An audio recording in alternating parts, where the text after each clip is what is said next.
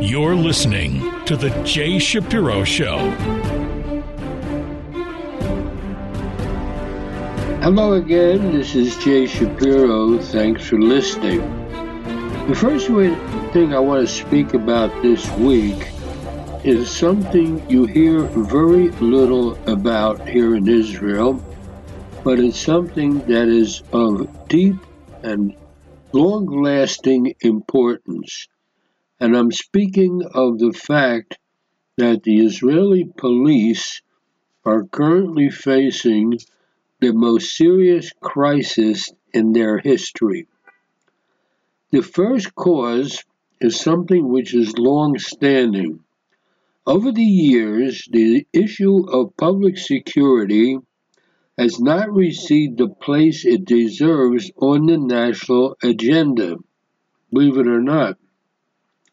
There are all kinds of crises: climate change, pandemics, cybercrime, terrorism, violent crime. It's become increasingly clear how vital it is in a democratic state like Israel to have a strong, effective police force. Due to the ongoing Israeli security situation and years of wars against external enemies and terrorism, the center of gravity has traditionally been on security and defense. This finds expression in the investment of national resources. It turns out that the police's image has a low place in decision making. In reality, there's no doubt that the police have always been involved in obviously all aspects of life, and they pretty much act like a national emergency room, investigating public officials, tackling corruption, fighting crime, and indeed combating terrorism also. Yet, the police in Israel are pretty much of a punching bag for the public. There will always be those unhappy if they get a fine for parking, or for going through a red light, or if they're arrested for some reason, or they face indictment. So the police are seen in these cases and quickly slandered, and this pretty much damages the organization. And ultimately, the ability of the police to function is based on public faith. When this faith is not there, or it's eroded, the public stops cooperating with the police. Now, on the flip side of this, criminals stop being deterred, and criminals become even more bold about committing crimes. So what happens is that the country is sent down into a sharp, slippery slope. On top of this, the way the police force is seen from the outside seeps into the organization itself. Police officers want to feel motivated, but the more the media attacks the police, the harder it is for officers in the police force to find the will to stay. If they're always acted against by the public, the news and things in the papers and the television. Obviously, police officers want to be motivated. Growing numbers are finding reasons to leave. The fact that salaries are ridiculously low, that they work 24/7, they endanger their lives, they're not paid for extra hours, no union rights, and poor employment conditions, all this only add to the desire of some police officers to quit, or people not even to join the police. Despite public perception, not anyone can become a police officer.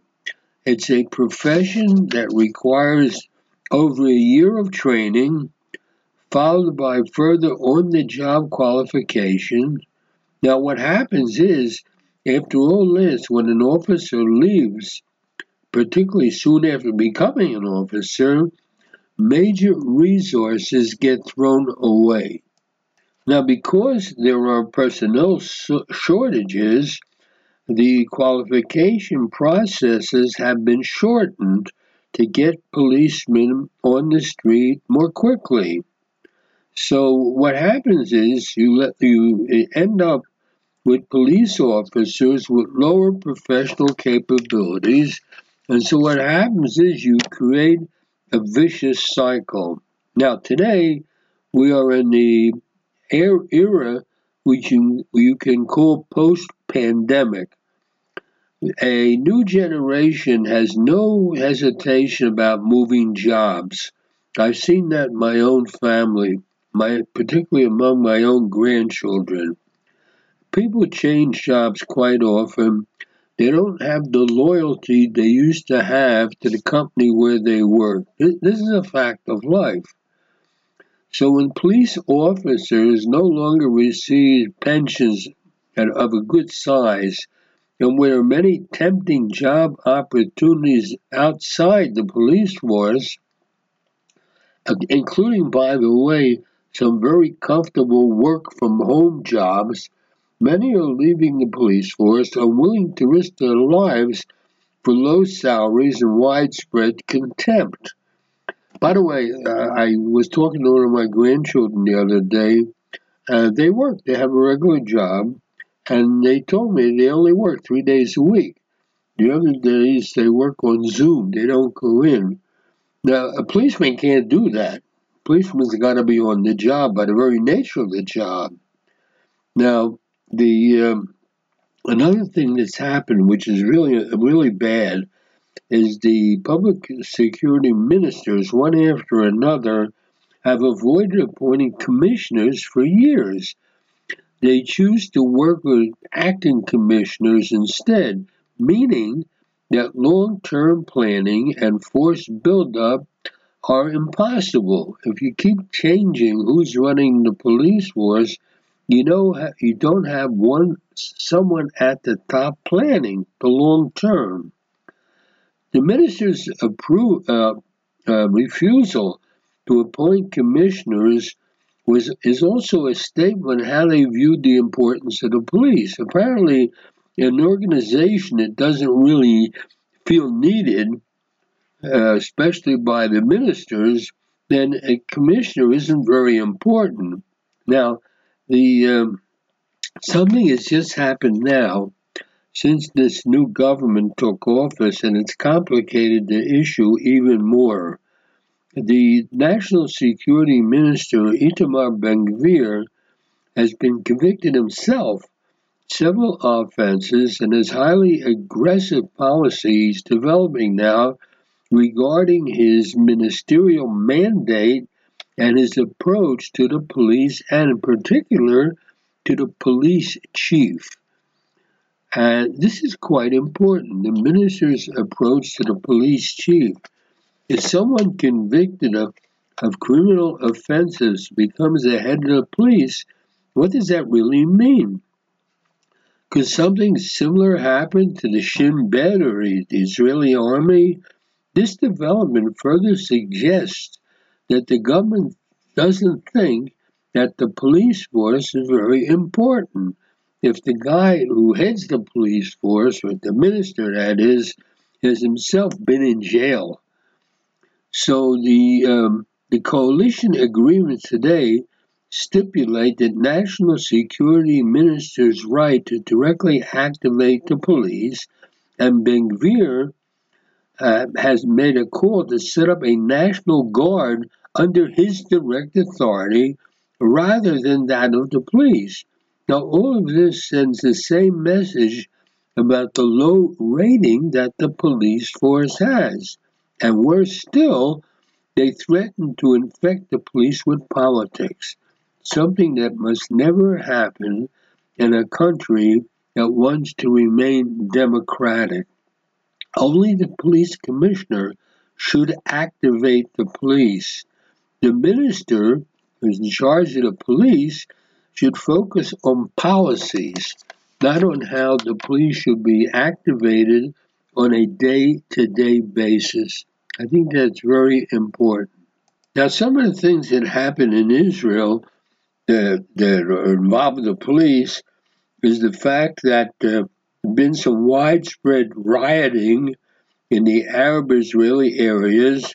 There was a political deadlock today with 30 weeks of mass protests, skyrocketing Arab sector crime, and an almost full neutralization of the police's ability to employ technology like cyber and signals intelligence.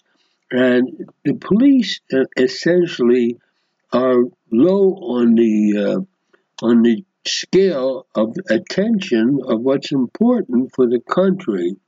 Now, it's pretty obvious to me, and I'm not an expert, that the police have very few tools and abilities to deal with the many challenges that it faces. Now, essentially, it's being told to fight crime, increasing crime, and a situation they're essentially blindfolded. Now, it's what really is required are bold decisions on the part of the government for the future.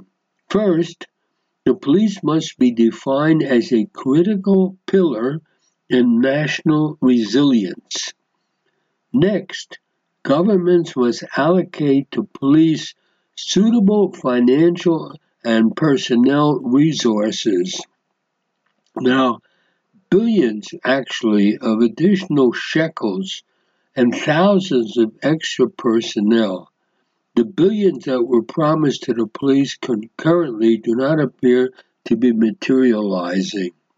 Police must also be allowed, under supervision of course, to employ technological means, or there will be no meaningful war against crime for the next century. It's a serious problem. State leaders need to begin publicly backing the police, and it means also not ignoring them during the annual torchlighting ceremony on Independence Day. The police are ignored. And promoting a new national narrative that's not focused primarily on the military. In Israel, when it comes to the forces that protect us, the primary attention is paid to the military, and that's true. But we have to worry about internal security, and in that case, attention has to be paid to the police. There are domestic problems, and there are foreign problems. Foreign, when I say foreign, I mean outside the country. Unfortunately, Israel, some of the foreign problems are inside the country also, but that's the Army's job. There are jobs for the police, really important. So when the public receives good service from a police force that receives proper investment, when calls to the emergency hotline are answered effectively, when community police officers check in and investigations don't end abruptly, that's important. I remember, by the way, when I was a kid in the United States, and I don't think this is true anymore, there were policemen who did what was called walking the beat.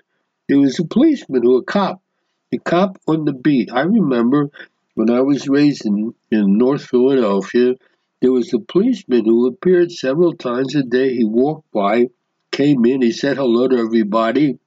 My father had a pharmacy, and the cop used to come in, have a soda, spend a few minutes. Everybody knew that there was a policeman handy, and he even knew his name. I remember in the case of our neighborhood, he was called Jimmy the Cop, big Irishman.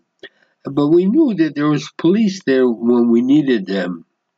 So the new Israeli National Guard, if there's going to be one, must operate under police command, not under a civilian ministry headed by a minister. the police have to be seen as the police. The, there is no doubt, and because of the type they work, they have to do every day, that the commanders, the officers, and the volunteers in the Israeli police are dedicated and try to be professional. They must foil terrorism. They have to foil homicides. They have to prevent accidents. They have to fight drugs. They have a lot of jobs. The second largest organization in Israel, which is really the police, must receive a higher spot on the national priority list, and it may also get practical recognition and financial support as a critical pillar in national security and in our national resilience. It's, you ask anybody, in or out of Israel, you say, who are the forces that are protecting us? They say the army. That is true. But it is not just the army, it's also the police. And when I have to worry about someone robbing my apartment, I have to turn to the police, not to the army. So the police have to get more recognition, both in public confidence and in the public view, and in the way they are compensated for their work. That's something that is very, at the moment, lacking in Israel. It doesn't get the headlines. I saw an article about it in one of the Hebrew newspapers on page 11. So it gives you an idea of the importance it has in the public eye. That's a mistake. The army's important, obviously, but so are the police. The next subject I want to talk about to fill out the end of this portion of my program is something which, in a sense, is sort of related to the police, but not completely. What happened is that the health ministry has been fighting the use of conventional tobacco and electronic cigarettes. So 2 weeks ago, they issued a request for public comments on what they called an action plan for all tobacco and smoking products. It includes plans to eventually prohibit smoking under the age of 21. Today, the smoking age is 18. They want to make it 21, which, by the way, is rather interesting. It was just the other way in the United States. When I was a kid, it was 21. I believe that it's remained the same. I don't know. It may have dropped to 18. So the health minister said that the phenomenon of smoking is very worrying, and under our leadership, we're determined to promote measures to reduce smoking, increase awareness of the harm that smoking causes. This demands a complex and joint effort, and the government says they're committed to implementing the policy in a variety of areas of prevention and to encourage people to quit smoking. So they claim that they've examined all possible measures and they continue to act in many ways in order to raise awareness of the dangers of using these products. And they want to develop a strict policy and even what they call dramatic measures required by the necessity of reality. But it's clear in one of their statements, or if they're a long, complicated statement about what they want to do, they ended up by, just as a final line, they said, best way to stop smoking is simply not to start smoking. Okay. By the way, the current Israeli smoking rate in ages 20 is about 20%, which is far higher than the average in most Western countries. So they published an action plan to deal with the harms of tobacco products and smoking. However, the plan doesn't have a timetable, and it's not budgeted, and it's just so far it's a lot of words. There is no ministry in a sense that's in charge of fighting smoking. Now, it turns out there is something called the Israel Council for the Prevention of Smoking, which is not a government organization. Which so when they heard that the government is coming up with new ideas, they said that these completely ignore the need to protect people from enforced smoking. This includes the protection from the incursion of smoke into other people's homes. So smoking is an issue. Israelis are big on smoking, and they're going to have to do something about it.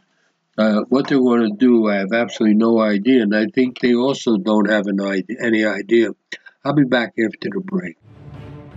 Be smart. Listen to Israel News Talk Radio in the background while you work, and get the latest news and commentary from Israel. Israel News Talk Radio, straight talk from Israel. You're back with Jay Shapiro.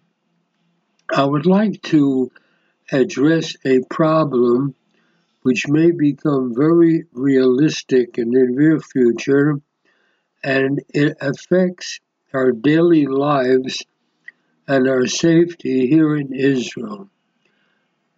We have to ask ourselves a question: what would happen if the Palestinian Authority suddenly collapses?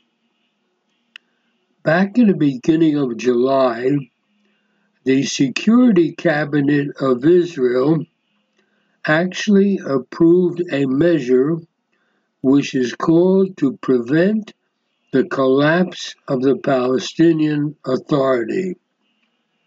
The measure came with a list of conditions which included that the Palestinian Authority stop attacking Israel in both legal and political forums, that the Palestinian Authority stop incitement in their media and in their education, that they halt the pay for slave payments in which terrorists and their families are compensated for acts of terror, and refrain from building in Area C of what's called the West Bank.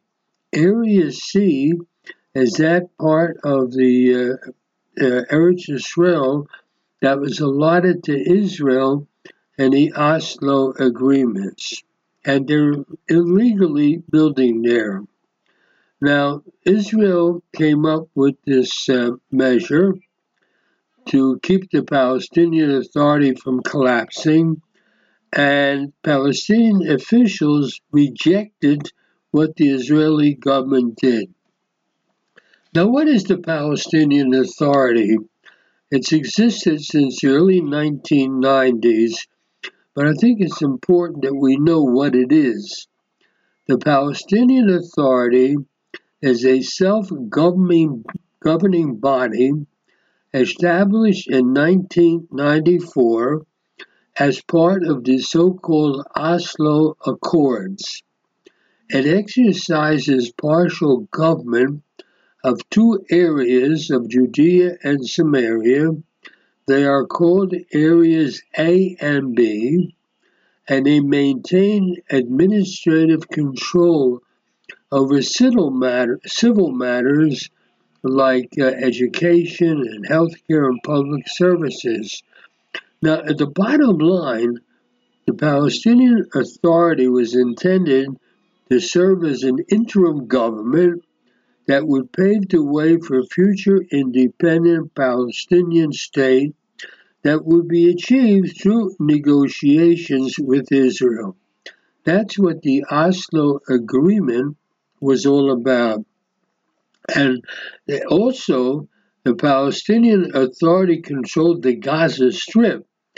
Now, this was true until January 2006, when the Hamas terror group won the parliamentary elections, which was about a year after Israel's disengagement from Gaza. That was a very traumatic time for Israel. Turned out, of course, to be a big mistake. So the Palestinians refused to compromise with Israel, and it's failed to really govern the area that was assigned to it. So it's become very unpopular and has left many Palestinians to turn to more radical groups instead. The unpopularity of the Palestinian Authority has radicalized many Palestinians who turn to the terror groups. In no way is the Palestinian Authority an ideal partner for Israel. Now, at the same time, Israel's government is trying to save the Palestinian Authority because the alternative is worse. Now, those who understand what's happening in the so-called West Bank is that if the Palestinian Authority collapses, something much worse will likely take its place. The fall of Abbas and his failed government would open the door for Hamas and other terror groups that are backed by the Iranians, and they're just waiting to take over if and when the Palestinian Authority collapses. They're just waiting for their opportunity. The bottom line is that Mahmoud Abbas and the Palestinian Authority have spent 2 decades in power and they have achieved absolutely nothing. So the Palestinian Authority is extremely unpopular among the Palestinians. For example, 2 Palestinian officials were chased away by mourners from the funeral of the 12 militants that Israel killed recently. Later that same day, Palestinian security forces used tear gas on protesters throwing stones at the security headquarters in Ramallah. Now, it's become abundantly clear that the Palestinian Authority has simply no credibility among the Palestinian people. So much so that it can no longer police the northern part of what's called the West Bank, the area around the city of Jenin.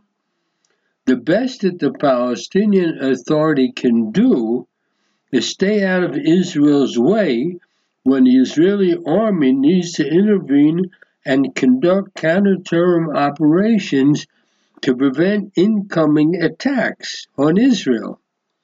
This has led to many Palestinians labeling Abbas as a collaborator with Israel. So there's a lot of animosity, there's more hate of the Palestinian Authority among the population, and the situation is far from what was the vision back in the early 1990s when Arafat and his gang were brought back from Tunisia to create the Palestinian Authority. Now, one of the main reasons that, as I understand it, that Abbas is unpopular because he is one of the last politicians who pretends to believe in normalization with Israel, and he calls for a 2-state solution publicly. Now, among the Palestinians themselves, apparently he doesn't always call for a 2-state solution, but he does it publicly among other nations like the European nations, and the Palestinians are aware of this. So the average Palestinian, as I understand it, has suffered too long under the reality of the Palestinian Authority, which is for all practical purposes a failed government with two of them full of empty promises, and the idea of a two-state solution is simply a joke today. Now, there is an organization, I don't know who runs it, but it's always quoted. It's called the Palestinian Center for Policy and Survey Research. Now, they did a report earlier this year, and it shows that most of the Palestinian public believes the collapse of the Palestinian Authority would be a good thing. And the same survey shows that support for radicalized groups other than the Palestinian Authority is growing, and fewer Palestinians actually support a two-state solution. About 68% of the survey respondents supported terror groups.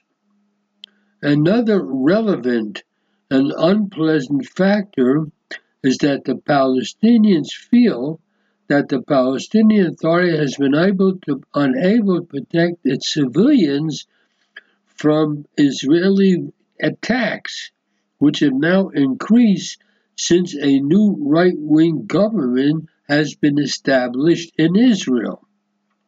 In truth, Israel is now attempting to save the Palestinian Authority. However, the chances are that such an attempt will lead to nowhere, because among other things, the Palestinian Authority would never accept Israel's conditions, because if it did so, it would lose total support among the Palestinians.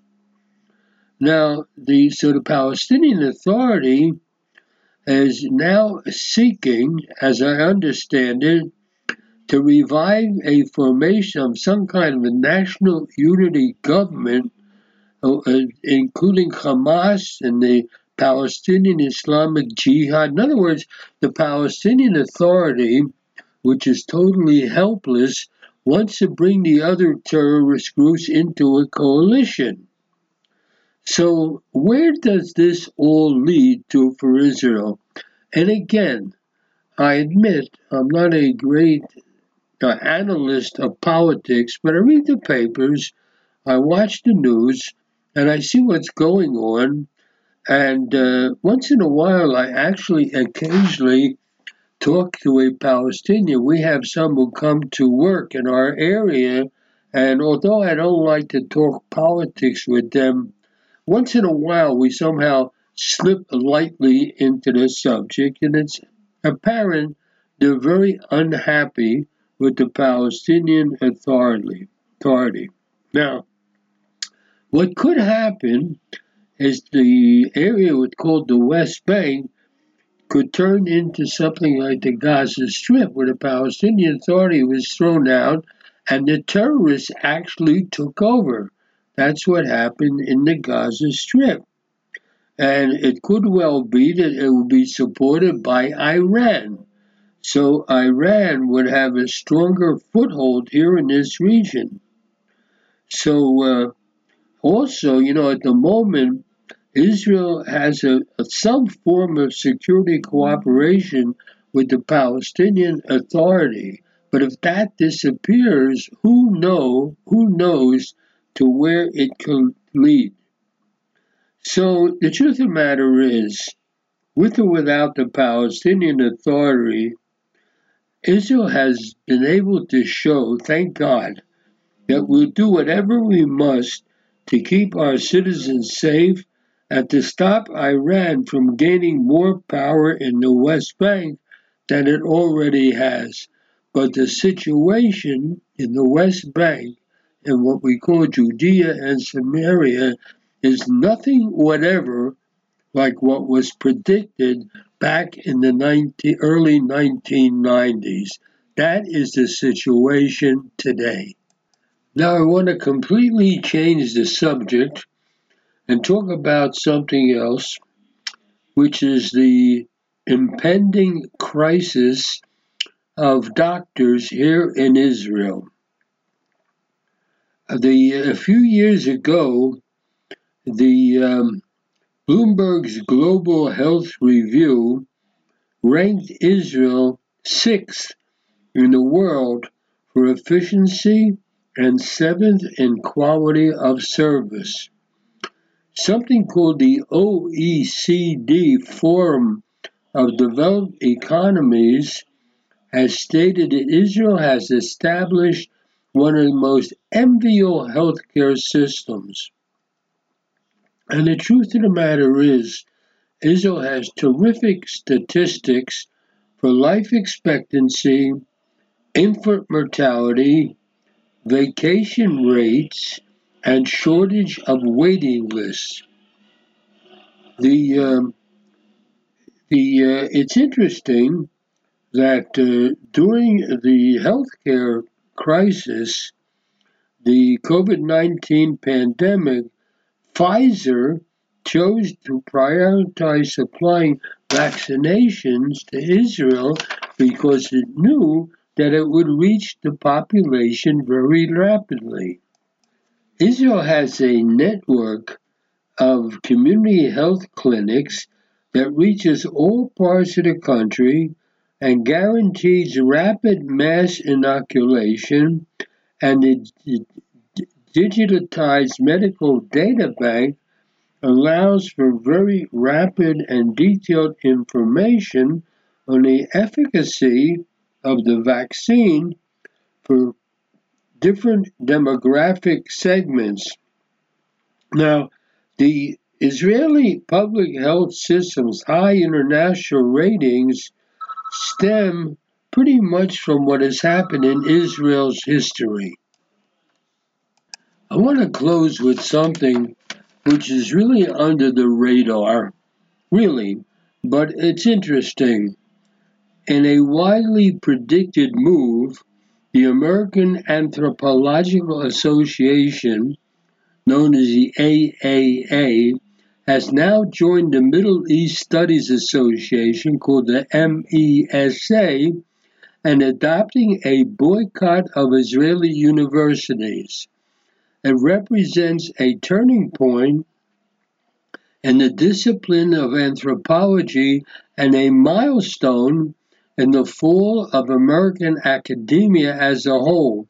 This resolution was adopted by a large margin of its members about 3 weeks ago. Prohibits Israeli universities from advertising in their journals and participating in other organizational activities. The resolution will certainly act as a blacklist and a litmus test for Israeli and Jewish anthropologists in the context of university departments, classrooms, where anti-Israel feeling has reached pretty high levels. And the resolution's unstated rationale is the creation of a false consensus that will isolate Israel, vilify its supporters, and thereby contribute to what they consider the cause of peace in the Middle East. And they put out a report and said the Israeli state operates an apartheid regime from the Jordan River to the Mediterranean Sea, including internationally recognized State of Israel, the Gaza Strip, and the West Bank. And Israeli academic institutions are complicit in the Israeli state's regime of oppression against Palestinians, including by providing research and development of military and surveillance technologies used against Palestinians. So, anthropology was once a discipline which tried to understand culture. However, it has deliberately transformed itself into a discipline that purports to study power, in the process arrogating to itself regarding the final word regarding forms of justice, whether it's environmental justice, social justice, historical, and such. So the Anthropological Association, the American Anthropological Association has simply turned anti-Semitic. It's way under the headlines, but it's interesting that an academic group has become anti-Semitic without most of the world taking notice. I'll be back after the break. Where can you get the inside news on Israel? At Israel News Talk Radio, we're dedicated to sharing Israel's inside story with the world by providing our listeners with news on Israeli politics, current affairs, and Israeli Jewish culture. The Israel News Talk Radio homepage also provides you, the listener, with useful information at your fingertips, with scrolling news headlines, weather, currency exchange, Shabbat candlelighting times, and so much more. Our radio programming is always accessible and on demand. We operate absolutely free of charge for everyone, everywhere. If you love what we do, partner with us now by becoming an Israel News Talk Radio supporter. With your support, you'll be inscribed on our Israel News Talk Radio Wall of Fame. There's nothing like us in the world. Be part of something great. Israel News Talk Radio. Straight talk from Israel. You're back with Jay Shapiro, and I want to say a few words how the Jewish schools in the United States have to have a security blueprint. I want to start with an example which can be used by other communities, and is something that has already happened. Several weeks ago, an armed individual attempted to enter the Margoin Hebrew Academy in Memphis, Tennessee, with the obvious intention of shooting innocent people inside the building. Too many times after an act of targeted violence, we hear people say, "I never thought it could happen here," but it can. In this instance, in Memphis, it almost did. But this story has a different ending. The shooter was unable to enter the building. He was identified within moments. He was located and apprehended by law enforcement. These actions together saved innocent lives. Now, while some may attribute his failure to luck, it's not true. This outcome was no accident. It was the result of years of planning and preparation, planning that every Jewish community should undertake to protect themselves and their organizations. In the case of Memphis, back in 2018, the Memphis Jewish Federation partnered with an organization called Secure Community Network, SCN, and together they hired a full-time community security director. Since then, the Memphis Jewish community and its many institutions, there are a lot of institutions involved, they all work together, training and preparing to mitigate attacks just like the one that happened. They created a proactive, protective field over the Jewish community. Since 2018, in this case of Memphis, the security director visited the campus 9 times, conducting walkthroughs, threat and vulnerability assessments, security trainings, and grant consultations, which supported the Institute in order to receive $150,000 in 2022 and an additional $150,000 in 2023 from the Department of Homeland Security to ensure their safety and security. These funds were used to have access control, a series of doors that prevent visitors from entering a facility unless they're approved to do so. The one who tried to enter the in the building in Memphis could not enter the building proper. The security improvements led to the installation of video cameras that captured images of the shooter, which were used to immediately identify and locate him after he fled the scene.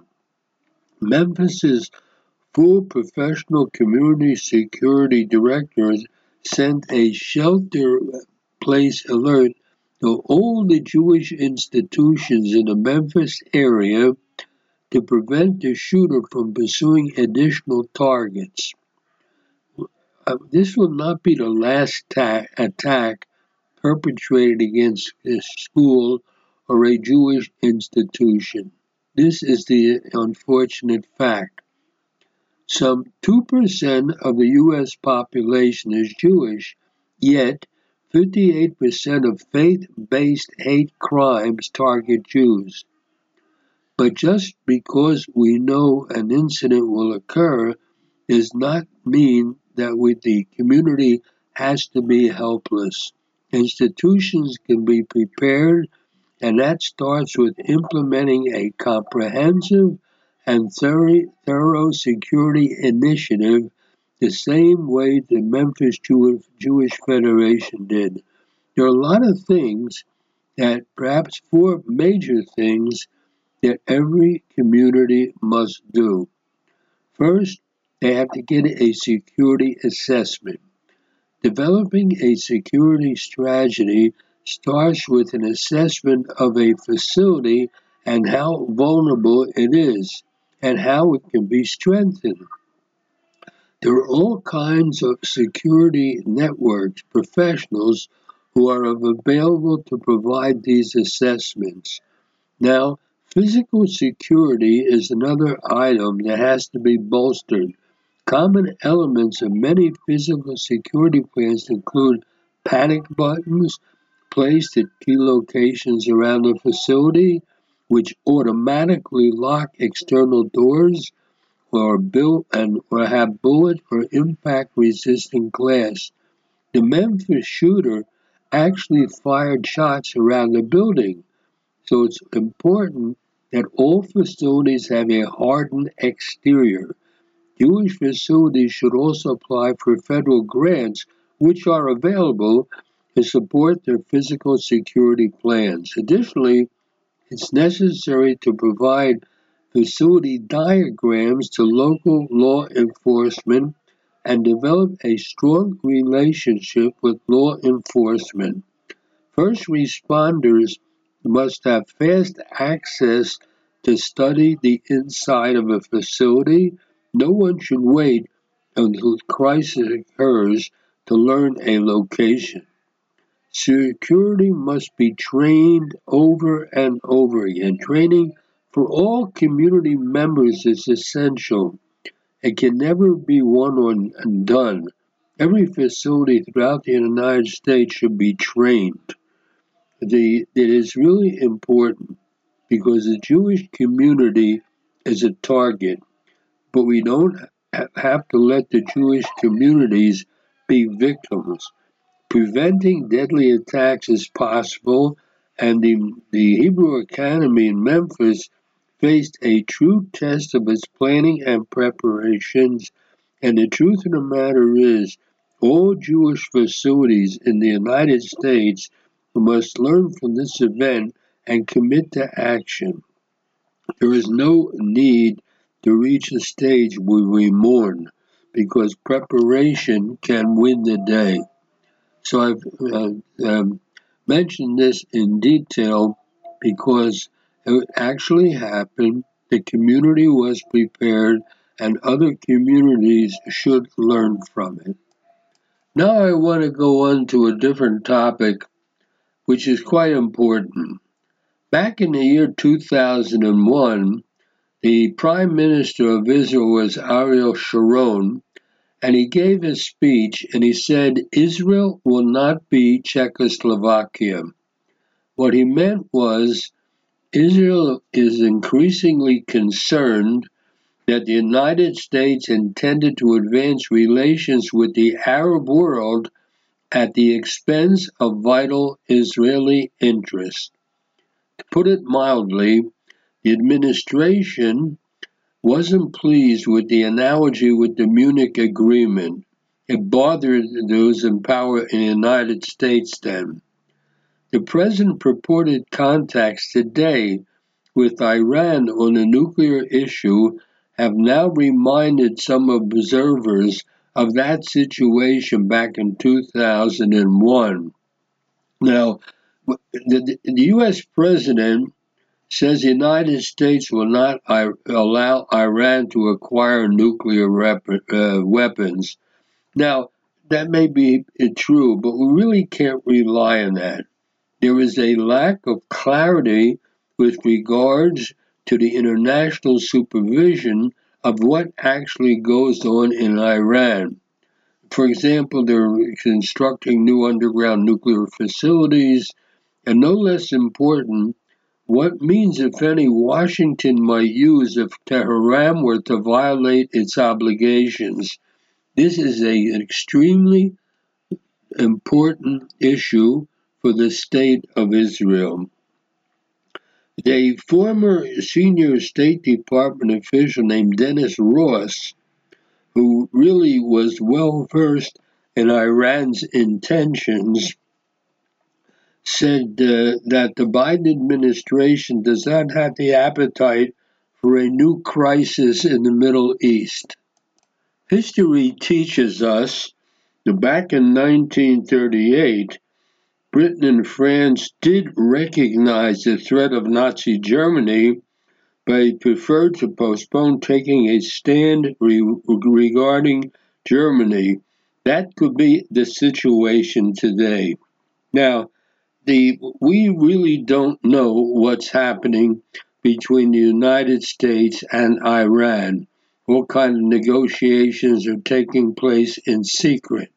According to ostensibly authorized sources, the proposed agreements involve an Iranian commitment not to enrich uranium beyond 90%, which is a level sufficient for producing the nuclear bomb, albeit without specifying for how long Iran will obey what it's committed to. According to the sources, the United States will release $20 billion frozen by sanctions on Iran for what they call humanitarian purposes, whatever that means. Now, these American negotiators seem to have ignored something that was said years ago by Secretary of State James Baker. He said money is fungible. And in fact, Iran will have no difficulty replacing the amount unfrozen with other funds and continue bankrolling its military and terrorist activities, including those of Hezbollah, Hamas, and the Islamic Jihad, which they are funding. Limitations on the export of Iranian oil will also be eased and perhaps removed entirely. So there's all kind of people blaming the U.S. for Iran becoming part of an axis of authoritarians comprising China and Russia.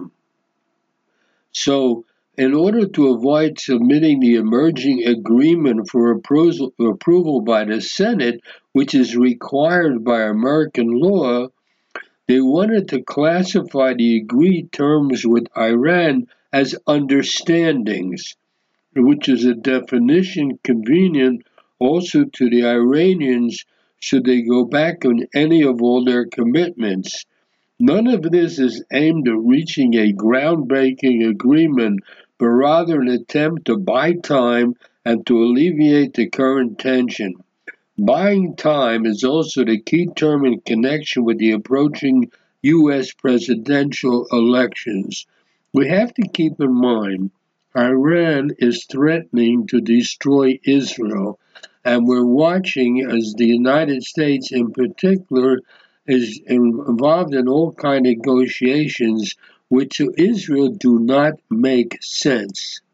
All the attention of the decision makers in Israel should be upon the threat of Iran. We must create a strategic response to Iran, and hopefully this is the preference of our Prime Minister.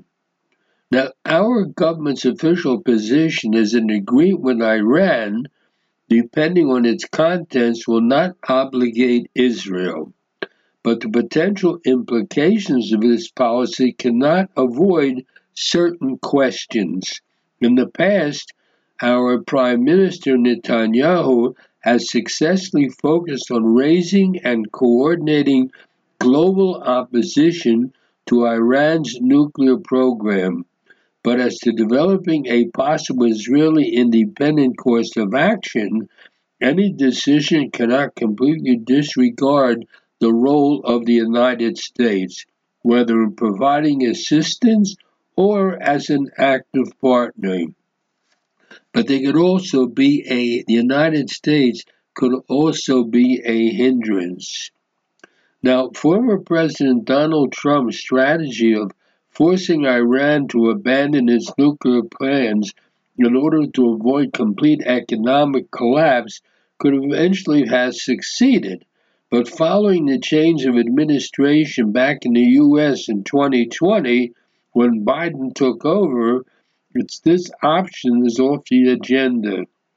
The former head of strategy at Israel's General Staff has stated in a recent interview that while Israel has operational plans to derail Iran's nuclear project, these would also have to take into consideration the active or passive role of the United States, in addition to possible consequences for Israel's relations with the future and current Arab partners. So Israel will have to make a lot of very serious decisions that have to do with the future of the state. Now, as a general rule, what I've said in the last few minutes is not the kind of subject that I talk about on my program, because it is a serious subject that requires a lot of knowledge, and I simply know what I read in the newspapers, what I see on television, what I hear on the radio, and I try, of course, like most observers, to read between the lines. But we're talking now with the possibility of Iran getting a nuclear weapon, and they've stated that they would like to wipe Israel off the map. That is something that we really have to deal with. And again, I generally don't talk about such serious things on this program. These are best subjects left for programs that appear on a daily basis, so comments can be made as things change. But it's a very, very serious subject, and the reason that I chose to mention it on my program. Again, I'm not an expert. I only know what I read and what I see. But the very future of the state of Israel, the very future of myself, my children, my grandchildren, and all those I know, and all my neighbors, and all the population here, is an extremely serious business. So I've chosen to mention it, even though, of course, I don't have any solutions. But I want the listeners to know that it's something that is worrying, and hopefully our government is doing something about it. Every time we read in the news something about our government, it's always about these little arguments between the various ministers, and all these little things that in the long run are of no consequence. They just fill up the daily newspapers and the daily news reports, and they give people something to read about and to agree with or not agree with. Like, for example, there are thousands of people taking to the streets because of a change the government wants to make in the Supreme Court. That, of course, is important, very important, but not as important as one of our outspoken enemies getting a nuclear weapon that could destroy us. And that is why it is something we have to keep our eye on and hope that our government is doing something about it. All the rest, no matter how important it looks at the moment, is really trivia compared the threat to our very existence, and something that we have to be aware of and keep our eye on it and hope that our government is doing whatever is necessary to ensure that our future is, we can be confident about our future so we continue to worry about the trivial things after that. First, we have to worry that we exist, and then we can pay attention to all the trivia that happens after we exist already. I know that sounds odd, but these are the facts. These are my thoughts. I want to share them with the listeners.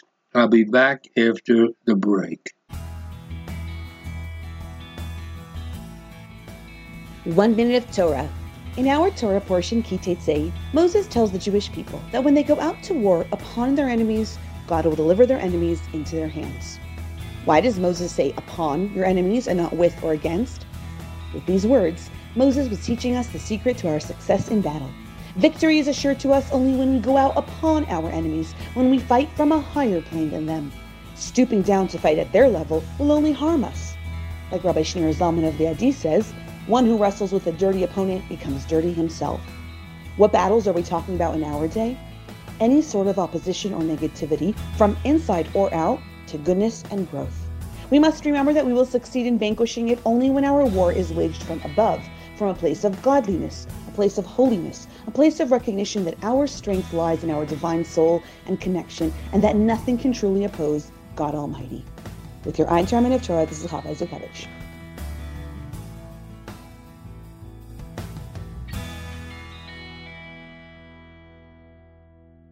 You're back with Jay Shapiro, and in this segment of the program, I want to touch upon a number of items that I think should interest the listeners. They're not related to each other, and also they are in a category of what I like to call under the radar.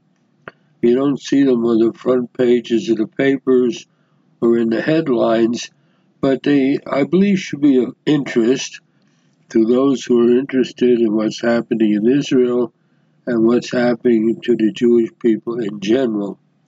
The first item has to do with a study conducted during 2022 and 2023 with done by the Pew Research Study, which is one that has a tremendous respect. It's got tremendous respect as its numbers being accurate, and when they do research, and particularly when they do studies based on opinion, they make sure to take into account the proper percentages of people so they can draw conclusions.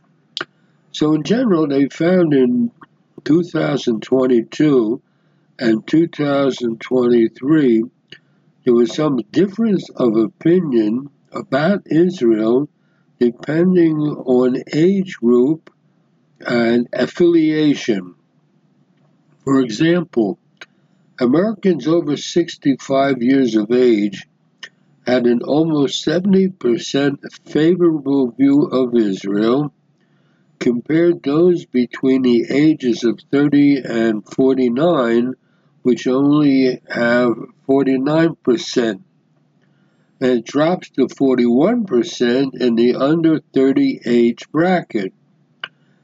So in general, the older Americans are, I think that's what we can conclude, the older Americans are, the more they are to have a positive, favorable view of Israel. Now, if you divide it by parties, Republicans support Israel a little over 70%, compared to Democrats, where it's a little less than 45%.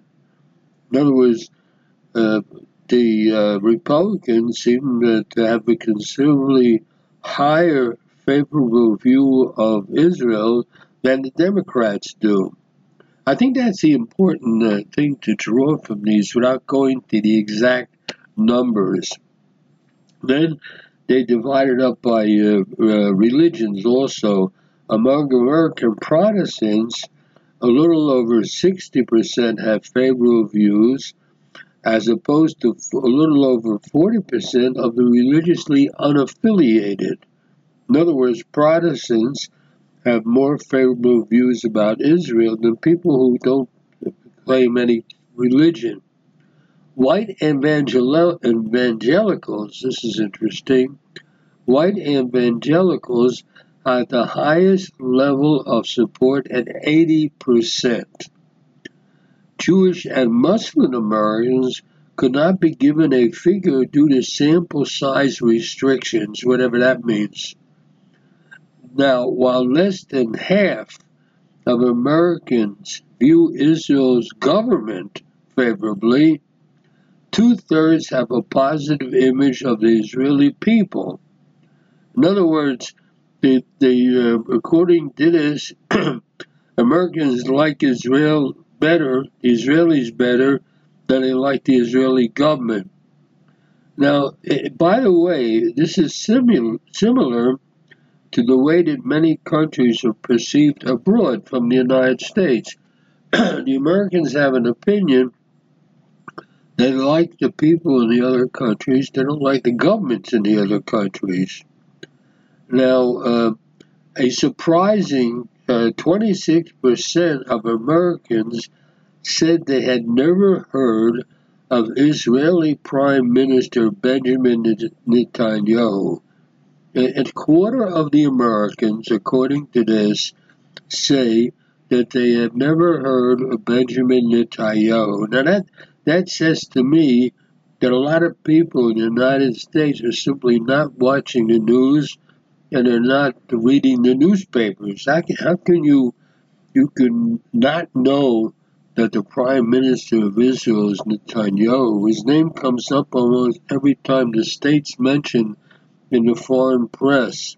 Now, another in the 18 to 29 age group, only 13% of respondents felt confident in Netanyahu's handling of world affairs. Now that's interesting. First, we're told that about a quarter of Americans never heard of him, never heard of Netanyahu, and now we're told that in the age group of below 30, 13% felt confident in his handling of affairs. So to me, there's something, I don't know how much money these people get to make all these reviews, but it's what conclusions can you draw from the fact that 25% of Americans don't know who Netanyahu is to begin with? He's the prime minister of the country is in the news almost on a daily basis.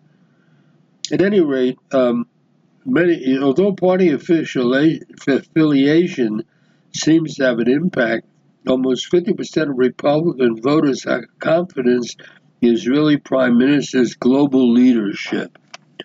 Again, I think that I don't want to knock, if that's the word, the Pew Research study, but I really don't know what conclusions you can draw from them. Now, the U.S.-Israel relationship remains strong according to respondents in the most recent poll. 74% described the relationship between Israel and the United States as good in both the Democratic and Republican camps. College-educated Americans were more likely to say that the relationship between Israel and the United States was good, and those with postgraduate education being most likely to feel that America has a positive relationship with Israel. Now, if you have to draw a conclusion from this, you have to say the more educated you are, the more Americans are, the more they have a positive attitude toward Israel. So I guess that's the kind of conclusion you can draw from this. By the way, just as a final point, there's a significant disagreement over sentiments that U.S. President Joe Biden is too strict or lenient to one of the sides in the Israel-Arab conflict. A majority of Americans, over 60%, was unsure whether the president was favoring Israelis or Palestinians, but about 13% felt he was favoring the Palestinians over the Israelis, and only 13% felt he was striking the necessary balance. Now, if you take all these numbers together, it simply says to me, at least, that's one of the reasons I covered all these detailed numbers, it seems to me most people in the United States have simply no idea of what's going on in the Middle East. That is my conclusion from all these numbers, and of course the listeners can draw their own conclusions, but I guess a further conclusion would be that these numbers are totally meaningless, and the Pew Research Institute gets paid a lot of money to produce numbers that mean nothing. That's my opinion. I give my opinion to the listeners. Of course, you can have your own opinions and draw from different sources. Now I want to turn to a subject which I generally don't touch upon because, as I often tell my listeners, this is a once-a-week program, and I can't get involved in the intricacies of foreign relations, just read the headlines. The news is that a gentleman by the name of Jack Lew, L-E-W, who used to be the American Treasury Secretary, the news is that he's the front runner to become the new U.S. ambassador to Israel, and many people find this deeply concerning. He was back under the time of the Obama administration, he was the Treasury Secretary, and he was the former Chief of Staff, and he came out at the time in June 2015 when President Barack Obama's negotiating team was dealing with Iran and came up with the so-called JCPOA, Joint Comprehensive Plan of Action. He came to and spoke to Jewish audiences and told them what a wonderful thing this agreement would be. Now, we all know that it's not a good agreement because apparently the Iran is on its way to obtaining nuclear weapons, so this whole JCPOA was pretty much of a failure as we can figure so far. So if you check the records, it seems that Jack Lew has promoted a number of anti-Israel policies. He included support for the very anti-Israel, anti-Semitic UN Security Council Resolution 2334 right at the end of the Obama administration that pretty much condemned Israel and which the U.S. did not veto in the UN. He supported the discontinuation of American vetoes that support Israel at the UN Security Council. He insisted on the creation of a dangerous Palestinian Arab dictatorship state on Israel's land. There was opposition to moving the U.S. embassy to Israel's capital city, Jerusalem, and he blamed Israel or actually blamed our Prime Minister, Netanyahu, for the partisan divide regarding Israel. Was the partisan divide that was created by President Barack Obama, for which Jack Lew was U.S. Treasury Secretary. He claimed that Netanyahu was more hostile to Obama than Obama was to Israel. He opposes Jewish communities in Judea and Samaria and eastern Jerusalem, and he didn't like the fact that our Prime Minister Netanyahu made a speech before a joint session of Congress back in 2015, and he called our Prime Minister's speech a provocation, which is a pretty strong word to use against a speech that was made before two houses of Congress. Now, it's interesting, by the way, if I go back to that anti-Israel resolution in the UN, 2334, what he said at the time was, he said the Obama administration didn't vote for it, and by downplaying the resolution and simply carrying out U.S. administration policy opposing settlements, the truth of the matter is that UN resolution was really a nasty attack on the state of Israel. That resolution in the United Nations falsely labeled Judaism's holiest places like the Temple Mount and the Western Wall, as well as Judea and Samaria and the Jewish quarter of Jerusalem and the Hebrew University, Hadassah Hospital, and this UN resolution referred to them as occupied Arab land, and it falsely claimed that the Jewish presence in these historic Jewish lands have no legal validity and constitutes a flagrant violation of international law. In other words, the U.S. stood aside while the UN passed a really anti-Israel resolution. The U.S. had an opportunity to veto this, and it didn't. And now the people in the administration, the American administration, defended this position. One of the people defending this position was Jack Lew, who now is rumored to become the next U.S. ambassador to Israel. As a matter of fact, interestingly enough, Rabbi Professor Doe Fisher, who was a rabbi and a teacher in university in California, wrote an open letter after the UN vote against Israel, this resolution 2334.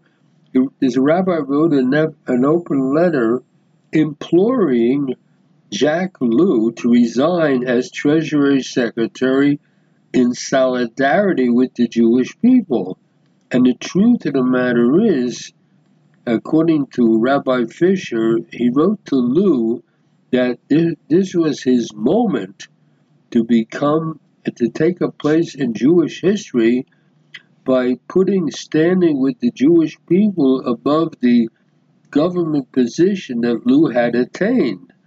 And Rabbi Fisher reminded Lew of the great Don Isaac Barbanel, who was a finance minister to Queen Isabella and King Ferdinand back in the 5th to 8th century in 1492. Although Barbanel could have remained in his high position in Spain, he instead joined the fellow Jews who were being expelled. The expulsion of the Jews from Spain in 1492, and this high Jewish leader in the Spanish government chose to stick with the Jews and leave Spain with them. And this is what Rabbi Fisher wrote to Lew, saying it's a chance for you to stand with the Jewish people. So Lew missed that opportunity, and he sided with the Obama administration's hostility to the Jewish state. So obviously, if Lou is nominated as the American ambassador to Israel, I'm sure that Israel will accept him. That's the way things are. But a lot of issues, additional issues, will need to be explored. For example, Lou was a Treasury Secretary at a time back when Obama was sending plane loads with about almost $2 billion worth of cash to Iran. So it's interesting. There are those who are saying now that the Biden administration may be using Lou's Jewish identity as a cover to protect the administration from charges of anti-Semitism, while the administration continues to push Biden's anti-Israeli policies. So the bottom line is that elevating Lou to the important position of U.S. ambassador to Israel is really questionable whether it's wise. We know so far that Biden is widely viewed as disrespecting Israel and his prime minister. It wasn't until now that he had finally invited Netanyahu for a meeting with him. And the U.S. administration under this president has interfered in Israel's internal affairs, and especially we're going through a period of great difficulty concerning judicial reform, and the American administration has taken a position in that against some of the judicial reforms. The U.S. has sent about $1.5 billion in funding to the Palestinians, and through the UNRWA, and the U.S. administration has pressured Israel to take steps that harm its security. So the choice of the American ambassador to Israel, which will, I'm sure, be approved by Israel. Israel doesn't want to start a problem with the United States. I think that the history of Jack Lew is really a questionable one regarding the state of Israel, and so we'll see what'll be. But I just want to get this information on the table. The choice of this ambassador will take place probably in the next several months, so let's keep our eye on the headlines. Till next time, Jay Shapiro, thank you for listening. Be well. Signing off.